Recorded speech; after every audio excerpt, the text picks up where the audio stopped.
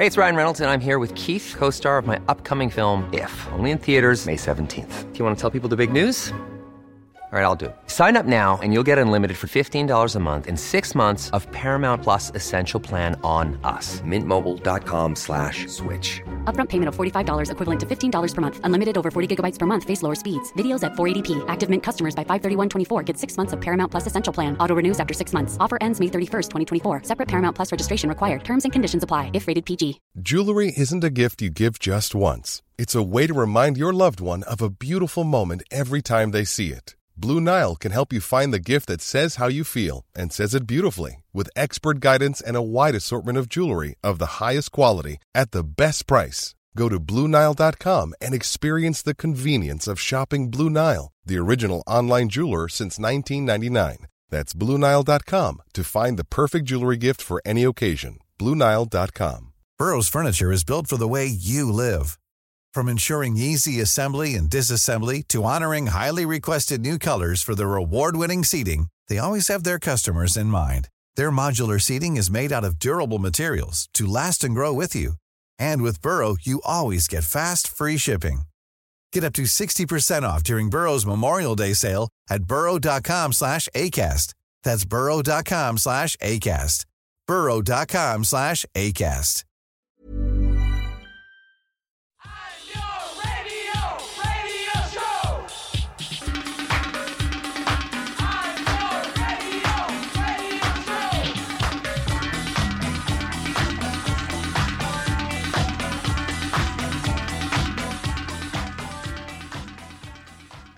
Hello and welcome to the Niall or Nine podcast. Woo! It is myself and Andrea Cleary. I am Niall or Nine. What am I doing? Niall Nine. Do you know what the problem is? My phone is Niall 9. Niall 9. I can't actually hear myself at the moment and it makes me feel weird. Okay. So I'm going to turn myself back on so I can hear myself. Hi. Okay. How are we? Hi. How are we? It's been a long day. It's been a very long day. You're telling me. I'm kind of echoing in myself here now, so I can hear two versions of myself. I'm multiplying. Would you like me to tell the listeners what's going on? Please. Okay. Please. We have, as you can probably tell by the title of this podcast, we have spoken to friend of the show, Richie Egan, Richie Jape, new album out on the 11th, which is, what day are they going to be listening to this? Friday. Thursday? I mean, yeah, day after. Yeah, tomorrow. It's out tomorrow. We chatted with him about 5 tracks that influenced the album or that he loves. Mostly, if really not all, Irish electronic music tracks that, kind of are part of his musical DNA. And because I don't think we'd ever done that before, so it was nice to do it. Yeah. Mm-hmm. Yeah, that's it. I mean, we talked a bit about Halloween. I told him which one of his tracks nearly gave me an anxiety attack on the Lewis, which was fun. So stay tuned for that. Yeah, if you want to find out what track gave Andrea a near anxiety attack, then stick around. This is great. This is good marketing, Niall. And if you want to support content creation Andrea's therapy for said anxiety attack, it's patreon.com/Niall9. Pay for my therapy, where you please. can support us and get access to all of the goodies like Discord and stuff like that. So that's where we're at. How are you doing otherwise? What's the crack? Look, I'm good. I'm booked and busy, Niall. Can I give a quick plug, actually? Yeah, please do. This Sunday in Shinay, I'm going to say 7:30, although I'm not 100% sure. I'm going to be part of Blah, Blah, Blah, Blahin de Burka's comedy panel show, which I'm like, I was told it was a panel, and then I read about it and it said comedy panel. So I'm feeling a bit nervous, but there's 2 things I do know, which are music and intersectional feminism, and that is the topic of the panel. So it's going to be really chill vibes. If people are interested in coming along, you can buy a ticket. It's a charitable thing, so money goes to kind of various different charities. We each got to pick a charity, and it's going to be a cool panel. Come along if you'd like. It's going to be chill and I'll be there. And I think if you're looking for a link for it, it's in the 909 Gig Guide this week. 909 Gig Guide. And your C'est La Vie de Mai and Carla Chubb also on the panel, it seems. Yeah, three of us and Blahin are going to be absolutely giving it to the Irish music industry and having it says it lasts for 4.5 hours, so hope you get on well. I'm joking, of course. Well, that's just my section. That's it. I requested 4.5 hours for my opinions. But yeah, do come along. I am excited to do it. I think it's the first kind of live event thing I've done in a while anyway. So very good. Listen, you have to tell me about how Julie Jacqueline went last week. How did you get on? Fabulous, Niall. She was brilliant. She was absolutely brilliant. Do you know what? She I mentioned this when we were talking to Richie, but she came out on the stage. She told us she was nervous. She still seemed a bit nervous throughout the show, but my God, I've never seen a performer manage their nerves in terms of, being a vocalist. While being nervous. I imagine it's quite difficult. What a powerful voice, like absolutely just note perfect, stunning, brilliant. Crowd was great. Everybody just, in awe of her. Everyone there in love with her. We me and my pals had a spare ticket, so we brought along a friend of ours who'd never listened to her before, never heard of her or anything, and he just fell in love with her as well. So it was a really great show. It was really great. Nice. I really enjoyed it. Yeah, I got a nice t-shirt. It was good. Great. I'm going to go to a few gigs the next week or so. Going to go see some Big Pig, Kendrick as well, hopefully this weekend. Are you going to Kendrick? Yeah, hopefully Sunday. That's the plan. And the likes of Confidence Man coming up. We're going to see the Mary Wallopers. I think you're going to be there as well. And then, of course, other voices as well. So yeah, I've got Mary Wallopers later in the month, and I've got Pavement tonight as people listen to it. Tomorrow night, if you're me, which will be fun. Lovely. So we talked to Richie about his new album, which is out this week, as we said, on Faction Records. Follow up to 2019 Sentinel, which was much more of a singer-songwriter record.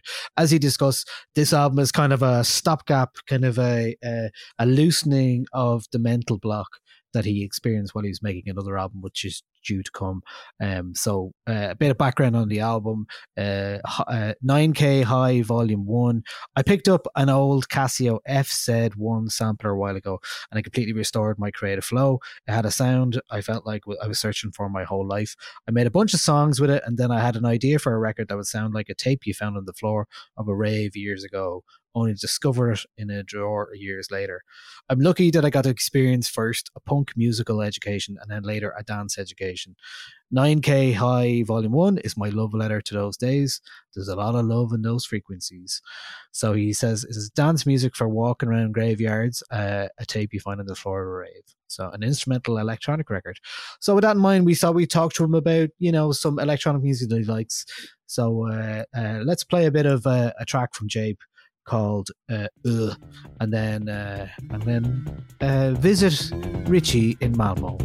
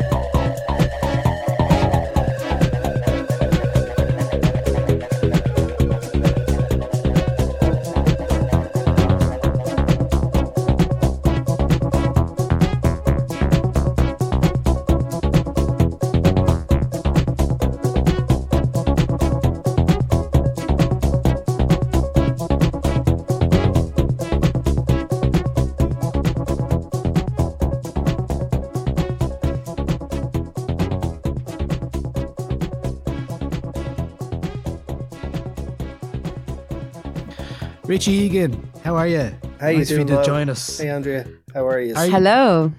how are things where you are? You are in Malmo, is it? In Malmo, yeah. Malmo here. Yeah, we just had Halloween. Been here for about 10 years now. Yeah, isn't it? Wow. Yeah. Time flies, huh? Time goes How was fast. Halloween? Did you dress up? I didn't dress up myself, no. But I definitely made a few costumes, though, for the kids. Okay.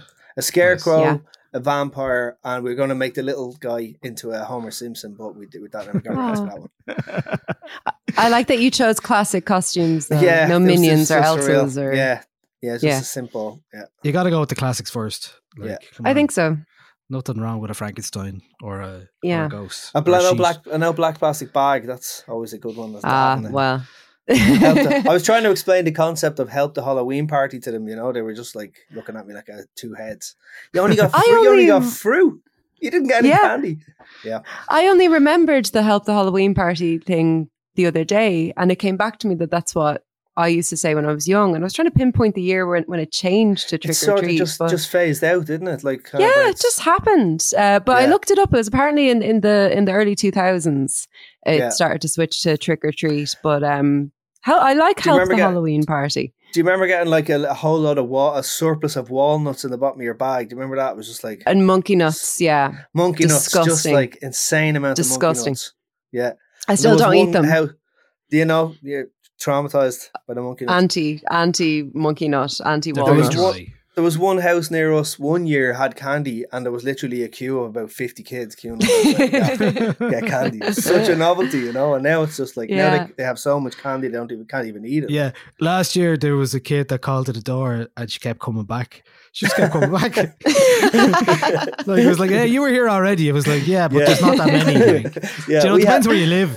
There was three kids came to the door. Two of them were dressed up, and then there was a slightly older kid, like about 12, and he just had a black jacket on. And he was just like grabbing shitloads of candy. Like, what are you supposed to be, man? Come on, make an effort, dude. Yeah. What can you do? It's fine. It's the Curb Your Enthusiasm episode when the like 15 or 16-year-old girls come to his house and he's like, no, I'm not. You're not even dressed up. Like, no way. Get out of here. It's very good. I think if someone comes to your house looking for sweets on Halloween night, give them the sweets. Just give it to them. Just give them the sweets. That's the very Larry David. Give them a sweet. God's sake. Well, I live on the top floor of an apartment complex, and there are kids around because I hear them screaming constantly outside the window, and they exist within the building because I've seen them. So I left, like, I have a little Halloween like doormat outside, and was like, but I mean, they'd have no reason to come up to the top floor. But every year, I'm living here about 8 or 9 years, and every year I get loads and loads of sweets in, and not once has anyone knocked on the door. And it is devastating. Apartment blocks are shit for that, yeah. They're crap. So shit, like. There's got to be some way to sort of advertise your candy haul in the window or something. Maybe I'll try that next year. Like project out onto the ground. Candy, top floor, special. Top floor. Altitude sickness not included. But come visit the stranger on floor 7. Yeah, totally. If you get a nosebleed, no legal recourse. Have you ever made any spooky Halloween music? I worked on a few cartoons, so I think there was one or two kind of Halloweeny things going on somewhere around. That's fun. Yeah. Get the old theremin out. That's always a good one. The spookiest instrument. Nice. Yeah, it is. The theremin and the organ, match made in heaven. Yeah. So tell us a bit about this new record, 9K High Volume 1. When is the timeline for this? When did you start it? Basically, I'm working on a totally different record, sort of a more conventional album. And I was kind of hitting a bit of a dead end. I had about 7 or 8 songs, but then I was just getting a bit of a dead end on the go. And I'm always buying and selling equipment. So there was a guy in the area who was selling this old sampler, this Casio FZ1 from like the 80s. And I just took a chance on it, bought it, and it was like kind of epiphany, you know. It was an amazing piece of gears. I got it for €300. There was ridiculous money back in the day, and it just has an amazing sound. So it really inspired me to just make a whole load of tracks, and I was like, this could be a record. And then I also felt it sounded quite odd to me, so I was just lash it out this year, basically get it out in the autumn, and still continue to work on the other record and put that one out next year. So very good. Yeah. So you say like the sampler is very low bit. So what do you think that quality? It just has a beautiful sound. It's very hard to explain unless you hear it. Basically, it's like it just takes the sound and makes it sound like it's underwater and sort of like it's kind of smeared, and it just has a really beautiful sound, especially with voices. Like if you sample a voice into it and play it as a kind of a chromatic scale or whatever, it's just really emotional sounding, So I was sampling the kids in and sampling myself in, and it's just great. I mean, it's a total secret weapon. I could see them like going up in price big time in the next few years. I know after I got it, I found out that Aphex Twin and music and all the selected ambient work stuff and everything. Yeah. It's like all the Alberto Balsam. That's all that exact keyboard, and it has the sound, And like, there's a lot of stuff now. You see a lot of people using tape machines and making that kind of ambient sound, and it's kind of whatever. But this had something I just thought was a little bit different and really cool in my opinion. Yeah. So if you're making stuff like would you run everything through? Would you run tracks on this through a digital interface as well? Yeah, the process with this is what made it so cool, is that everything takes ages. Like if you want to make a sound with it actually takes ages. You have to record the sound in. Then there's all this thing getting the level right, because it's really finicky with the levels. Then you get the level right. So you're taking ages to get like one sound, and then record it into the computer, and then just like mix it together in the computer. But that was a good thing, because sometimes if you have like a writer's block, which I had a bit when I was kind of got this thing, it's good to just have a bit of donkey work to do, just start doing something, like just work on something like practical rather than creative. And if you can get into the mindset of that, sometimes that will open a door to being creative then, I remember there was a great interview with Lisa Hannigan where she said that if you're making creative work, it's like being a deep sea diver, you're not just going to go into straight making it. There's a period where you basically have to get down to the bottom of the ocean. And with something like this, because it's so limited, it forces you to do work which kind of gets you halfway down to the bottom of the ocean. So that's why it worked good, this one. Yeah. So you described, you're saying a lot of, maybe this brought up feelings of nostalgia you're talking about specifically because of maybe your upbringing. You're talking about being between punk music and dance music, and like obviously the video for has some footage from Bass Bin and stuff like that. Like, I mean, do you think it's different now? I mean, I guess everyone's gone through a different period. Like our upbringings, musical upbringings, are different to what people are. I found it interesting seeing, since the pandemic, I feel like it's really accelerated people who stopped going to gigs for sure, but then also a whole new generation of people who suddenly seem to be DJing and producing and doing a lot of stuff. And just speaking in Dublin terms, like looking at the gig guide, and you're like, God, there's all these people who I've never heard of before. Like 2 years is a long time, I mean? Yeah. So like you're talking about the Bass Bin stuff, like that's not that long ago really, but like it is. When you look at the footage of the video, you're like, wow, technology has come a long way, really, isn't it? Yeah. Like that looks like something that I wasn't alive for almost, but I actually totally was. Yeah. Do you know what I mean? Yeah. Like, I guess we're so used to those like rave videos as well. Of like, I think it just moves so fast. Like cultural city moves so fast. In Dublin now, when I go back to Dublin, it just feels like a different place to me now. There's so much stuff that's culturally formative for a whole new generation of artists, and like you say, 2 years, that's 2 whole generations of artists. It just moves so fast, but it all sorts of piles on top of each other and informs itself as it's growing to a certain extent. And I think it's cool I've always felt that like it's cool to feel a connection to, older artists and younger artists, because it's all part of like a chain, that's moving. Yeah. And like you say, but you don't, when you get older, you don't realize how fast the chain moves. And suddenly you look back and you're like, holy shit, that's a rusty looking chain now at this day and age. But I mean, in the pandemic as well, I mean, with 2 years with people, working at home or being confined to being at home, most people, whether it's a work laptop or their home laptop, they've got access to a machine that can make music, and they've nothing but time to practice and to kind of hone those skills as well. So it's I don't think it's a surprise that what's coming out now does seem to be kind of more towards the electronic side of things. Like, we're not seeing a whole lot of new bands who have been spending the past 4 years practicing together because they couldn't, so it's interesting. Totally. I mean, like, if you look at like my algorithm is just basically people telling you how to use Ableton and how to use Logic, and like it's people can do it at home. And as an older artist myself, I almost like, sometimes I'm like, geez, man, my time is past, but sometimes you find these little chinks of like light where you're like, okay, this is actually something that I think is worth saying, regardless of anything else. So you say that, and hopefully it can add to the conversation, Yeah, well, the new album is a bit like that. It's like a collection of work that seems drawn from a very specific well, which is a nice way to look at an album, especially an electronic album. Yeah. And, we'll talk about some of the music that you picked for us, which is kind of Irish electronic music of the last 20 years, generally. Yeah. So let's actually play the first track you picked. A producer who's been around a long time himself, Donncha Costello, producing a lot of electronic music back to the mid-90s maybe. So a track you picked is Warm Embrace. We'll play a bit of it here. This is from his 2010 album, Before We Say Goodbye.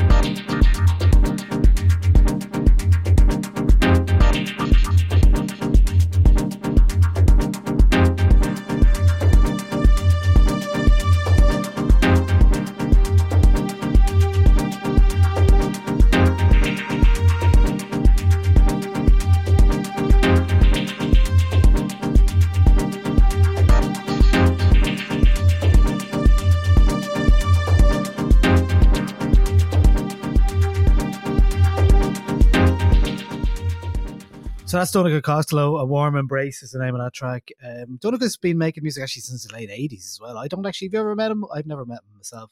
Yeah, I've met Donncha a few times. He's just always, he's a quite, he seems to just, I don't know if he's making music recently, but he went through a long period. He made something last year. Yeah, he made something last year. He's constantly working, and he finds a kind of an idea and just milks that idea and makes something beautiful with it. Like the thing with Donncha is, if you go through all his work, it's quite diverse. Like he has some guitar based kind of ambient stuff, and he's got some kind of Berlin techno stuff and all. But the one thread going through it's always amazing taste. The choices of the sounds are always just really top notch.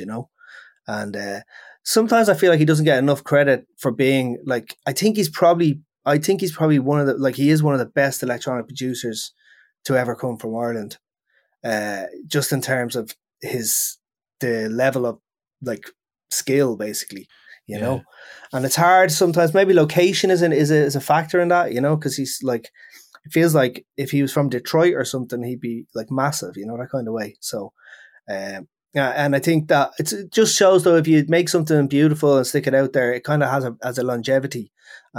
And his stuff definitely has longevity. You can go back to a lot of his stuff, and it still resonates.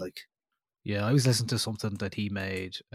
Because you picked that track, I went back and I was looking at what I'd written about Donncha over the years, and there was something from 2015 with the Buchla synth, I think. Yeah, he did a couple of albums of that in 2015. It's all up there on Bandcamp as well, to hear. So he's very prolific in terms of output still, like you said, and loads of music there to listen to. So why did you pick this track then specifically? I just love that tune. It's one of them ones that you can just one of my biggest things. This is a thread that goes through all my new record and this track I chose, is that I love walking around listening to music, basically. And there's a graveyard where we live beside a really amazing graveyard, and I often walk there, and it's just such a hobby of mine to just listen to music walking around the place.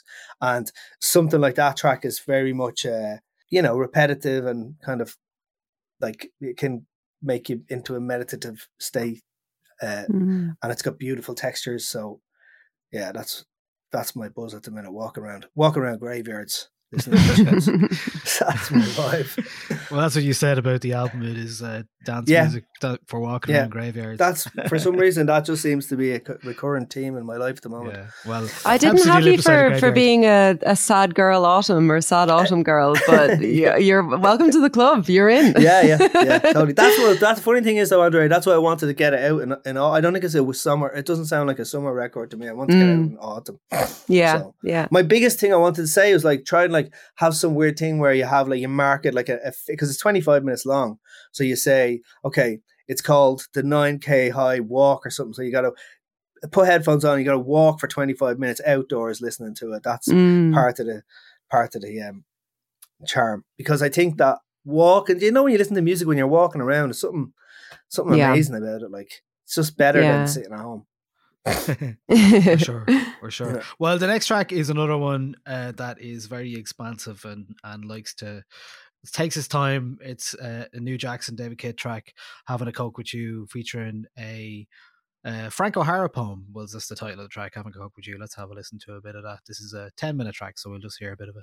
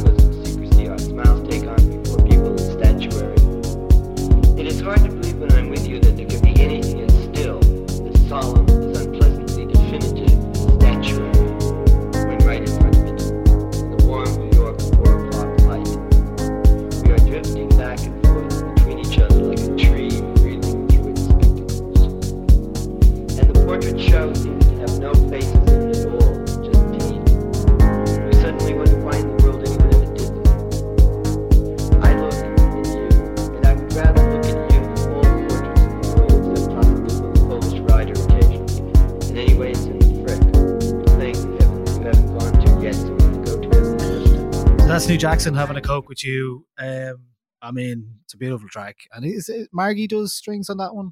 I don't know, actually. I don't know if it's her strings. And it could be her, all right, for sure. Yeah, Margie Lewis. Possibly. He used to live in Sandymount, you know, and he lived on the seafront there in Sandymount.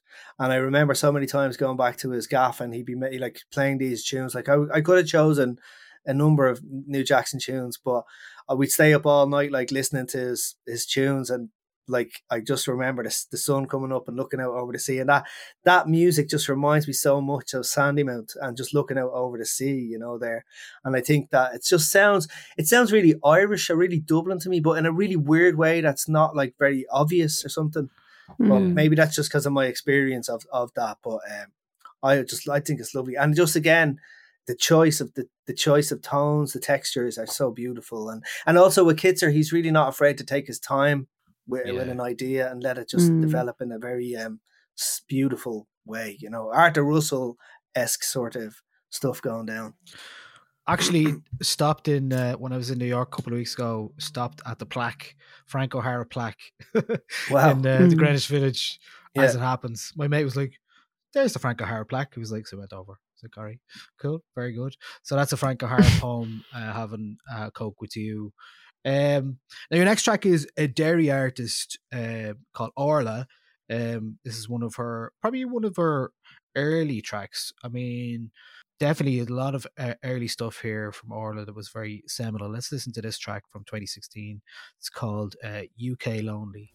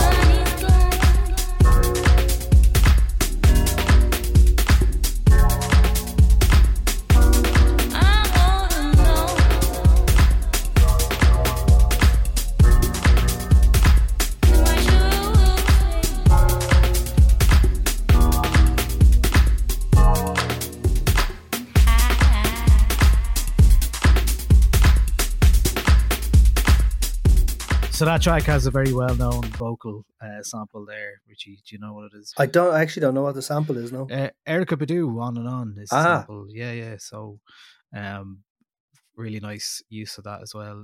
Kind of tell me why you picked this track. I just love the production. I think the production is insanely good. Like if you're listening to all the percussion stuff in the background, there's these weird bongos that sound like bubbles popping, and just like the whole thing is so beautifully expansive. Like the low end is perfect, and then the vocal sample thing is amazing as well. So it's just like it's another good walking one. Like just a good sugar. Yeah. I've had a couple of good nights with Orla DJing on the decks most recently, and all together now. Actually, she closed one of that Arcadia stage with all the fire. And it was a good vibe. And surprisingly played. Bit of a crusty vibe going on with the No, the fire. it was, I mean, what do you call it? Those steampunk. Do you know those? Yeah, it looks a bit like that. Vibe. Yeah. But you know, especially when you see it in the distance, it looks great because you're like, oh, there's still a party happening over there, and you go over. Yeah.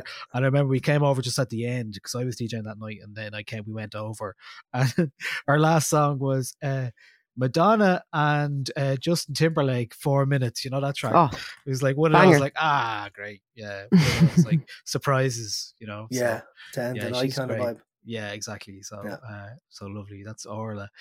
She's from Derry as well. So listen, next track is it's a collection. It's an album as well. So BB84, Art and the Crusher. I've been rewatching Twin Peaks lately, and this is very suitable music for that. So, but this is talk about autumn spooky music. This is right up the street. Okay. I'm going to be honest with you, Richie. I listened to this for the first time today. I was on a packed Lewis. I'd had a long day. I'd had a very long day, I put it on, and I was like, I'm going to have a panic attack if I don't turn this off right now.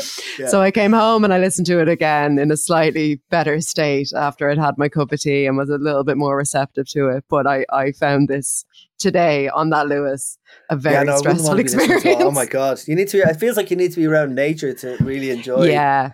Yeah. I should have been walking. That's the thing. Yeah. This is walking music. Yeah. Well, look, there's 36 minutes of music from Art and the Crusher on, and we're going to play all of them now. Yeah, BB84. Let's play a little bit of it here. This is a track called Power.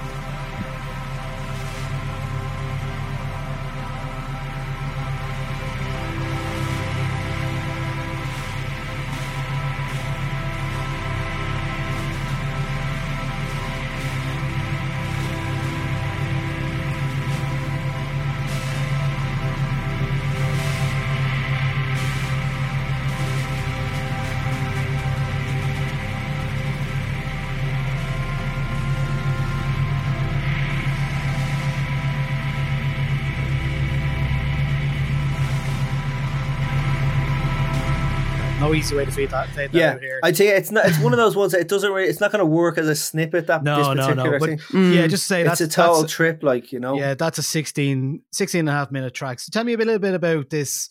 I'll give you the description on it first. Ard na Crusha was the first large-scale engineering project undertaken by the post-colonial Irish government. The station harnesses the power of the River Shannon to generate electricity for most of the country. On this, their first album, BB-84, harnessed the power of the post-industrial landscape to generate a large-scale electronic onslaught of epic dimensions. So, yeah, very much like field recording and noise and industrial stuff. Who's involved in this? George Brennan, and Moose, and there's two other people I don't actually remember their name. Paddy Shine and Natalia Bayliss as well, who does a lot of it's this stuff. You know, there's so much of this stuff on Bandcamp. There's so much of this, and in order to find good stuff, it's really hard. There's so much shite. Like, it's just like 20-minute long drone or something like that. It's hard to find the gold, but this is so good in terms of like the complexity of what's going on. Like, you have very dense, big sounds coupled with really small. Like, I love the way you kind of hear guitar effect pedals kind of going on and off as well. Yeah, because Moose makes like pedals and stuff. He makes pedals. Yeah, that's one of the things he's very well known for. Like, and the other thing with it, I was just talking to a guy last week, Daniel Fitzpatrick, about George Brennan. Right, George Brennan is another unsung hero of Irish music. He's been making music for years. Like, back Deep Burial, and Deep Burial, all Cholera House and all this stuff. So he kind of comes from a kind of a hip hop dance background, and in this thing, which is like music, concrete, deep drone stuff, whatever, there's still a really cool groove going on. In like, it's still, if you can get into this groove with it, and I think that it just lifts it above a lot of the stuff that is like that. It came out on vinyl. I missed the vinyl, so it's sold out on vinyl, so I just have it on a digital download. But it's great stuff. Deadly stuff. And I like the idea. It's kind of got a bit of a Wicklow vibe off as well. You gotta Wicklow represent. yeah, very good. It's like you have synesthesia, but it's just like the counties of Ireland that you imagine instead of colours. Yeah, totally. Yeah. It's a nice way of thinking about it, though. Yeah. Yeah, this was actually recorded with Rian Trench as well. So I didn't know Rian was involved even. Yeah, I think he just recorded it and then produced and mixed by George at the Meadow at Rian's studio, which I hear is a very nice, also in Wicklow, of course. So bb84.bandcamp.com. We'll obviously put anything we're playing here in a link on the show notes. And okay, next track is a pal of yours, my buddy. So it's Comte, but also people might know the artist as Good Time John or John Cowie. So let's play a bit of a track from, this is a recent release as well, isn't it? This is Beach, the two E's from Comte.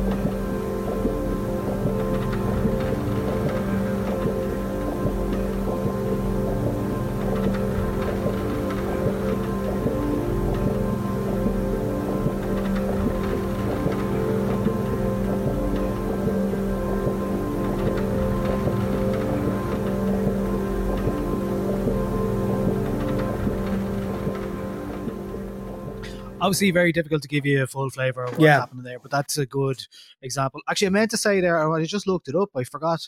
A good resource for me for a lot of this kind of music from Bandcamp was BandCloud. I didn't realise Aidan had stopped doing it very recently. I saw that on Twitter. I didn't realise that. Yeah, but that's another one bites the dust. Yeah, there's 1, 2, 3, 4, 5, 6, like 9 years of archives there of a weekly email. Very useful and interesting, and even myself, like, I'd always dip into it, but I always feel like I was discovering something new as well, you know. There's so much stuff, you know, nowadays. Every week to week, there's so much stuff. But John's been like, he's been making this Comte stuff, and it's hilarious with John. Like, you go for a beer with him, he wouldn't even tell you he's done it, you know. And then you see it on Bandcamp, you're like, did you just put out a thing on Bandcamp? It's like, yeah. And that one, he has got a guy from it was working with, play saxophone on that track. It's a lovely track. And again, it's this thing. This is the meditative head state, kind of walking around music vibe. But he's really getting into it, is that vibe. You know, it's cool to see people, artists, when they get a bit older, they kind of like, it's hard to continually stay fresh, and you find something new. You just have to go down that avenue and see where it takes you. And that's where he's going down with that stuff at the moment. He's loving it. Yeah. So he's based in Malmo as well, right? He's in Malmo too. Yeah, exactly. Yeah. And what about your own sources for music these days? Like, is it trawling through Bandcamp, or where are you finding it? Oh, I still find it all over the place, you know, like I just try to seek out whatever is happening. And actually, even though Twitter's gone to shit now, Twitter's a good spot for finding stuff. That's a good place. And, you know, you follow people like yourselves and see who's blogging about. I check everything out, like, you know, everybody does. Twitter it's a bit of a cesspool, though. It has become a bit of a cesspool. But it's our cesspool, do you know? Yeah. It was our cesspool. I was fine swimming in our filth, but then he had to come in and buy the place. Yeah, I have to find my new filth. I think Mastodon might be a bit a bit it looks ruly. Like maybe it's a little bit maybe like underdeveloped or something at the minute, is it? It's very heavily moderated. I'll put it that way. And I'm like, I'm pro moderation, but in moderation. Like it's a bit, We'll chat off air about it. I have many thoughts.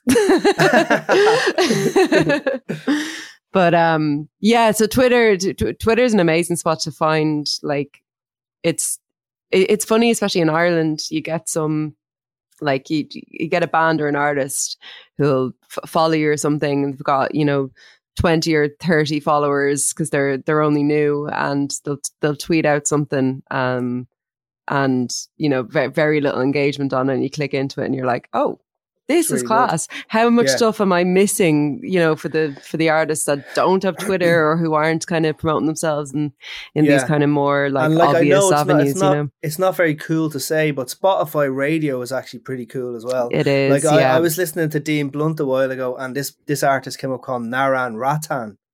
And I was like, what's this? And it's literally the best album I've heard in like the last 5 years or something.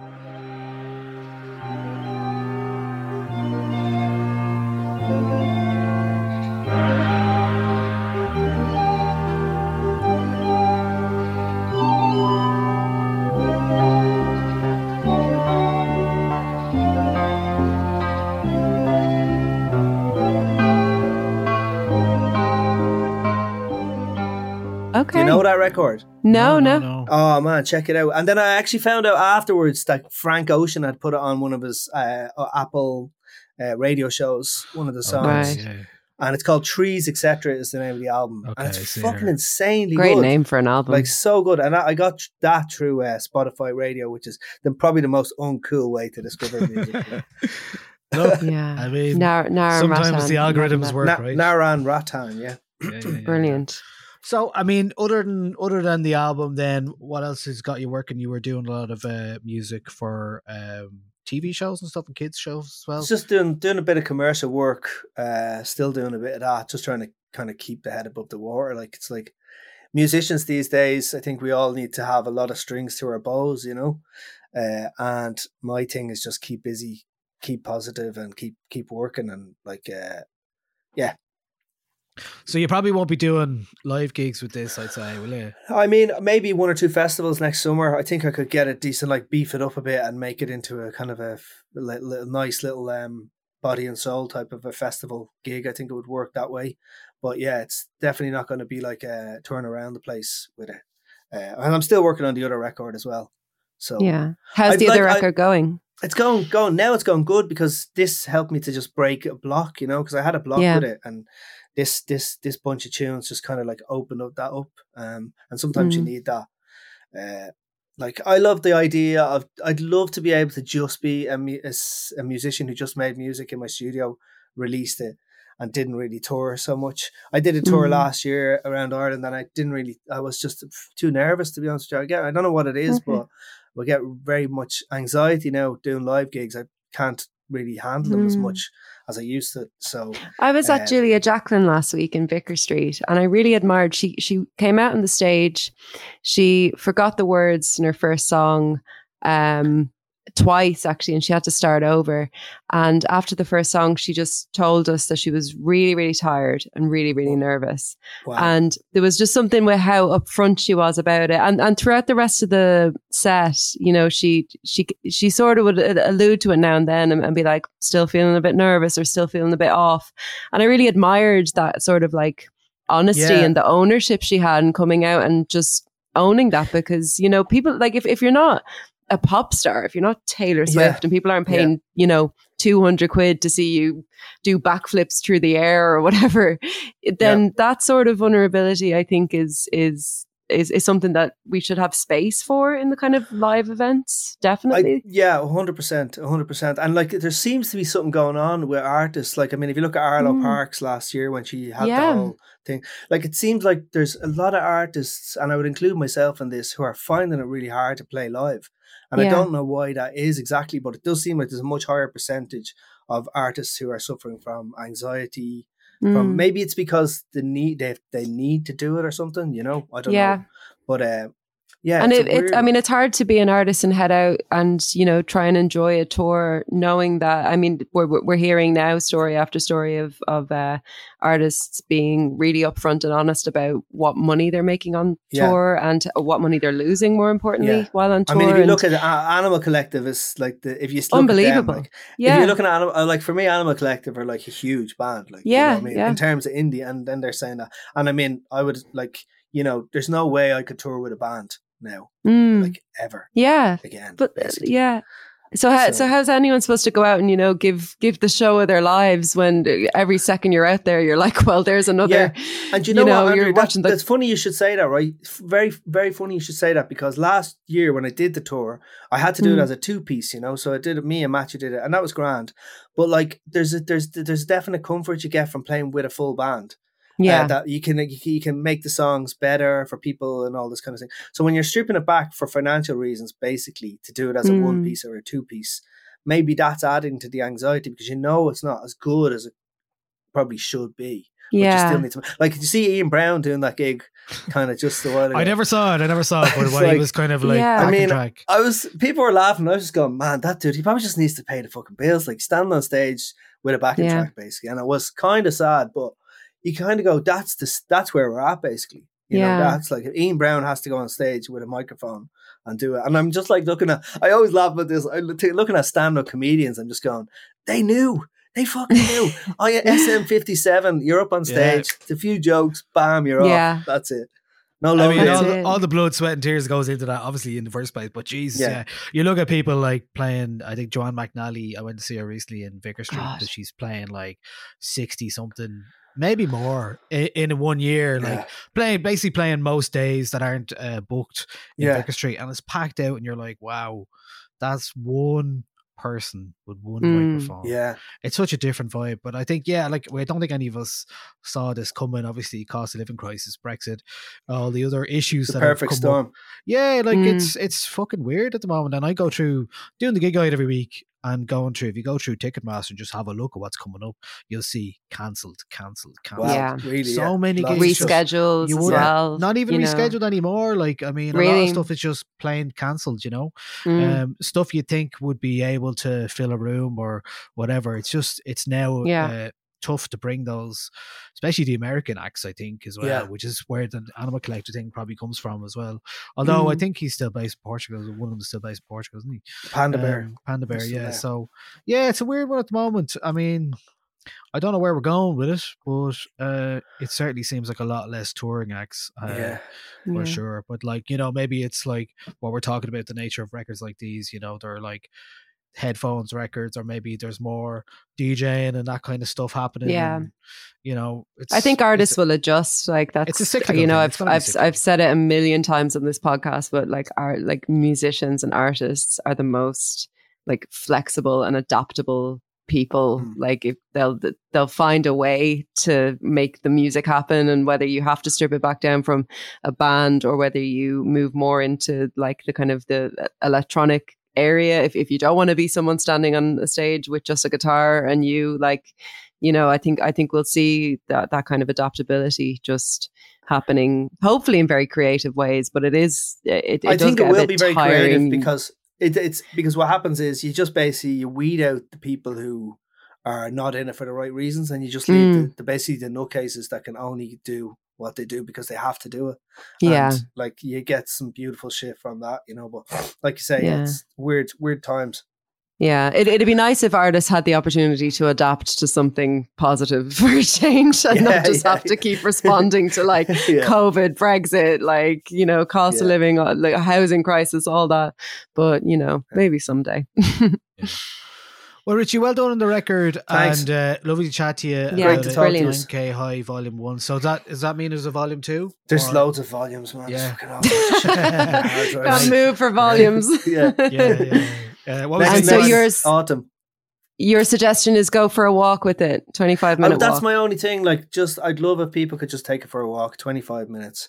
And like, you know, it's just nice to be able to put something into the world that when you hear a thing that you haven't heard before and you make it and you stick it into the world, it's a nice feeling. And I think it's beautiful, and I hope people resonate. I don't know it's going to resonate on a big scale. I don't think it will, but it'll resonate with people who like frequencies, I hope. Yeah. So, all right. Yeah, I agree.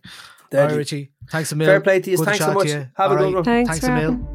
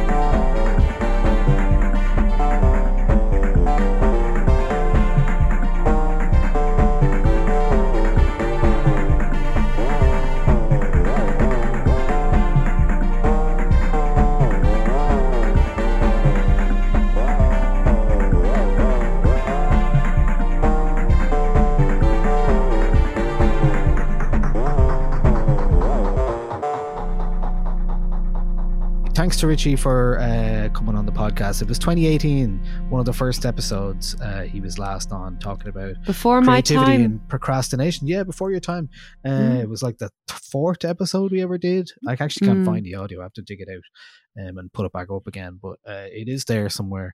But that's Richie Egan, live from Malmo. Album is out tomorrow, so that is called 9K High Volume 1. So as he said, sounds like there's more volumes on the way. That's really it from us this week. We're not gonna keep it too long. I've been watching a lot of Twin Peaks lately, as I said there, and I'm really enjoying those November nights are good for visits to the Black Lodge and the White Lodge and Twin Peaks Falls. Oh my God, just saying really the lovely. Black Lodge and I just immediately felt cozy there. I need to do a rewatch. I'm going to watch that White Lotus. Is that what it's called? I've seen the first season of that, and I'd like to watch the second one. Yeah, it's good. Is it? Yeah, I like the first one. Yeah, it was good. Yeah, easy watch. Okay, for sure. Yeah, I think I'll get on that, but I'll have some books and stuff to recommend at the end of the month, definitely. Cool, yeah, but I'll keep stum for the minute. I'm finishing Crying in H Mart. I still haven't read it. Book. It's brilliant. So we'll talk about that at a later date. Okay. Do you know what? I'll read it before the end of the month, and we can have a chat about it. We can have a little book club. Yeah. And we have Bono's book to read as well. I mean, my God, I was so worried. I got a So I get the books kind of couriered to me, the ones that, you know, that I need to review over the next kind of like month or 6 weeks or whatever. And I knew Bono's book was coming soon. And I do tend to, for the business post, I do tend to kind of review a lot of musician autobiographies or biographies. And I was like, that Bono book's going to arrive. I'm telling you now, it's going to arrive. And it didn't. Thank God. I was just dreading the idea of reading it. I don't hate Bono or anything, but I do not want to read what he has to say for 300 and odd pages. So would you listen to a podcast or an audiobook? Yeah. I think that feels like the right way to hear that book, you know? I think so. No, what I want is like a 4-hour long you talking you two to me episode about the book. That's the format. That's definitely coming. That's the format through which I want to experience that piece of literature. And I'm at the point where I might like I'm considering like tweeting celebrities to ask them to do it, like at Adam Scott, would you please do this? But yeah, that's I think how Bono would want us to read it. It's what Bono would want, yeah. Sure. I did listen to the episode of Celebrity Memoir Book Club. I don't know if you know that podcast. No. It's quite popular, but they read celebrity memoirs. Some of them cringe, some of them ghostwritten, some of them good. But obviously Matthew Perry has been in the news recently because of some kind of, you know, controversial things that he's written in his autobiography. And I listened to the episode about that, which was very good and very enlightening. And I now don't have to read that book. So, yeah, shout out to that podcast. It's a very good podcast. Jen Gannon put me onto it because she's always tweeting about it. So also shout out to for memoirs. Who knew? Yeah. Jen has the best podcast recommendations. She's great. So yeah, get on it if that's your kind of thing. Perfect. All right. Okay. Well, we won't keep you any longer than we need to this week. That is it from us. Chat to you again next week. Bye. Bye.